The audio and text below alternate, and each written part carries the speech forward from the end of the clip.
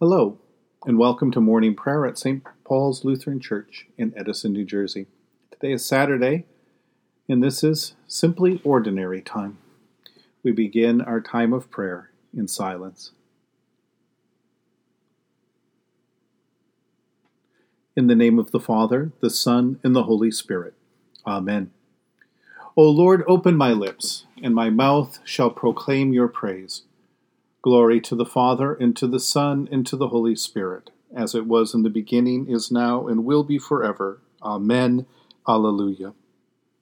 Give glory to God, our light and our life. O come, let us worship and praise. Come, let us sing to the Lord. Let us shout for joy to the rock of our salvation. Let us come before God's presence with thanksgiving, and raise a loud shout to the Lord with psalms. For you, Lord, are a great God, and a great ruler above all gods. Come, let us sing to the Lord. Let us shout for joy to the rock of our salvation. In your hand are the caverns of the earth. The heights of the hills are also yours.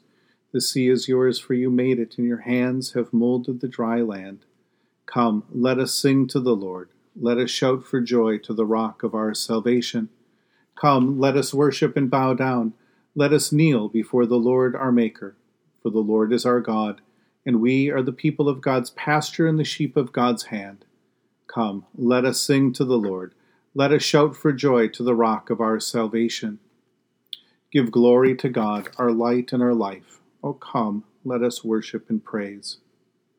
Long ago, God spoke to our ancestors in many and various ways by the prophets. But in these last days, God has spoken to us by a Son.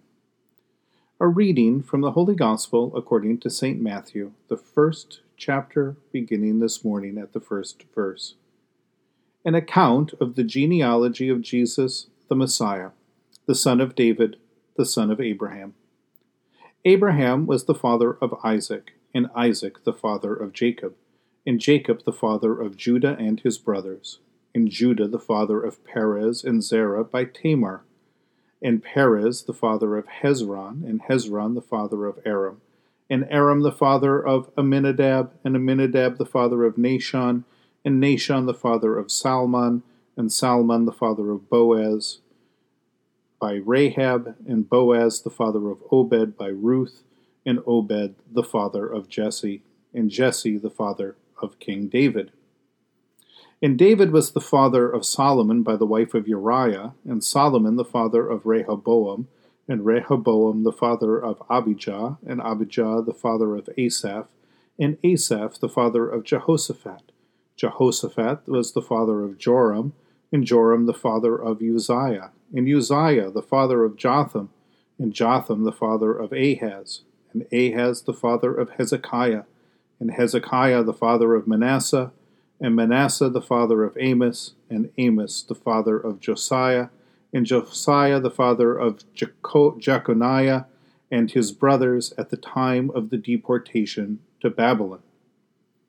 And after the deportation to Babylon, Jeconiah was the father of Salathiel, and Salathiel the father of Zerubbabel, and Zerubbabel the father of Abiud, and Abiud the father of Eliakim, and Eliakim the father of Azor, and Azor the father of Zadok, and Zadok the father of Achim, and Achim the father of Eliud, and Eliud the father of Eleazar, and Eleazar the father of Matan, and Matan the father of Jacob, and Jacob the father of Joseph, the husband of Mary, of whom Jesus was born, who is called the Messiah. So all the generations from Abraham to David are 14 generations, and from David to the deportation to Babylon, 14 generations, and from the deportation of Babylon to the Messiah, 14 generations. I chose to end this week that began in Christmas and ends now in ordinary time with a reading and reflection on the genealogy that begins Matthew's Gospel. There's also a genealogy in Luke's Gospel, but I chose to reflect on this genealogy of Jesus because these are the kind of listings that we usually just skip over. But there are some very important themes and some questions that emerge just from this list of names, And as well as the confession, first of all, that Jesus is the Messiah and that this is according to God's plan and promise to Abraham. But I am curious to learn what questions or what epiphanies might be sparked as you meditate on this list of names here at the beginning of Matthew's Gospel. Here is some of what I noticed. First, the Incarnation attaches the Son of God to a particular family with a particular story. In this case, it's the story of Abraham's family, and then within Abraham's family, the story of David's family, and also the story of the nation of Israel as it is deported to Babylon and returned once again. And since God and this family meet in Jesus, this family's story is God's story, and God's story is this family's story. And that was the promise that God made to Abraham from the beginning, that all generations would be blessed through him. Next, Jesus' genealogy, I think, shows us in detail what it means that Jesus has taken on the sin of the world, what it means that Jesus has come to redeem God's people. There is a tremendous amount of sin and sinful people that make up this list, just as much as they are beloved and chosen by God. All that went wrong from the time of Abraham to the exile, and from the exile and deportation to Jesus, in Jesus are now forgiven and redeemed. And this brings comfort to us too. There is nothing in our family tree that is beyond God's grace and mercy.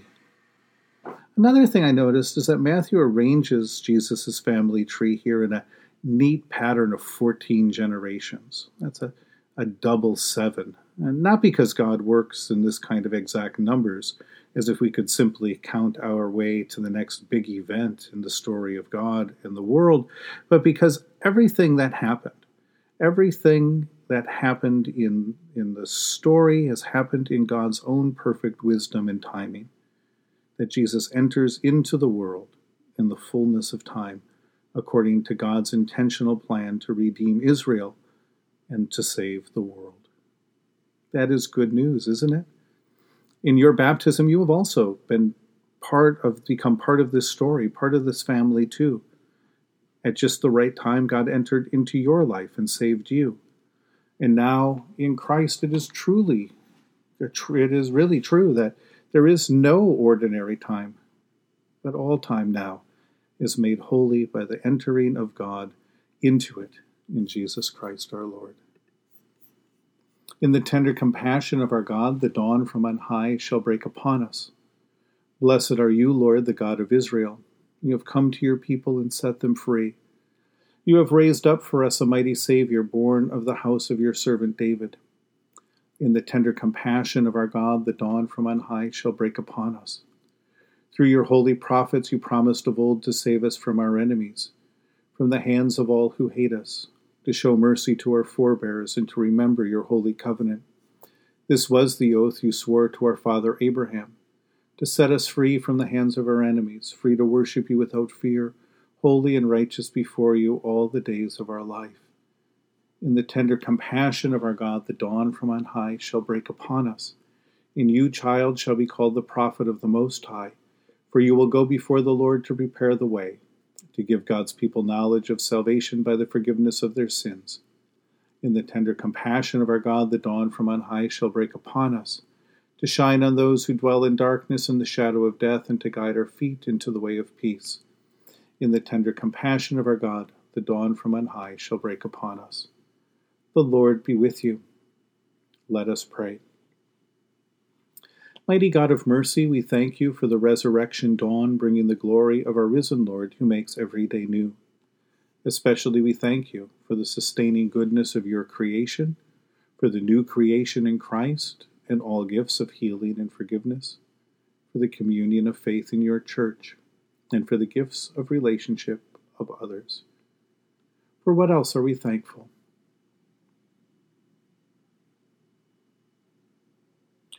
Merciful God of might, renew this weary world, heal the hurts of all of your children, and bring about your peace for all.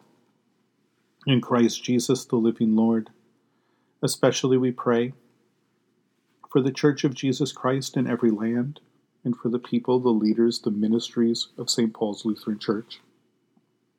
for those who govern the nations of the world, and for people in countries ravaged by strife and warfare, for those who are sick and those who care for them, for the grieving and the mourning, and for those through whom you bring comfort, for all who work for peace and international harmony, and for all who strive to save the earth from carelessness and destruction. Almighty and everlasting God, you have brought us in safety to this new day. Preserve us with your mighty power, that we may not fall into sin nor be overcome in adversity. In all we do, direct us to the fulfilling of your purpose, through Jesus Christ our Lord. Amen. Lord, remember us in your kingdom, and teach us to pray. Our Father, who art in heaven, hallowed be thy name. Thy kingdom come, thy will be done, on earth as it is in heaven. Give us this day our daily bread, and forgive us our trespasses as we forgive those who trespass against us. Lead us not into temptation, but deliver us from evil. For thine is the kingdom and the power and the glory, forever and ever. Amen. Let us bless the Lord. Thanks be to God. Almighty God, Father, Son, and Holy Spirit, bless you now and forever.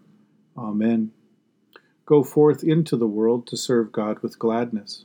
Be of good courage. Hold fast to that which is good. Render to no one evil for evil. Strengthen the faint-hearted. Support the weak. Help the afflicted. Honor all people. Love and serve God, rejoicing in the Holy Spirit. Thanks be to God.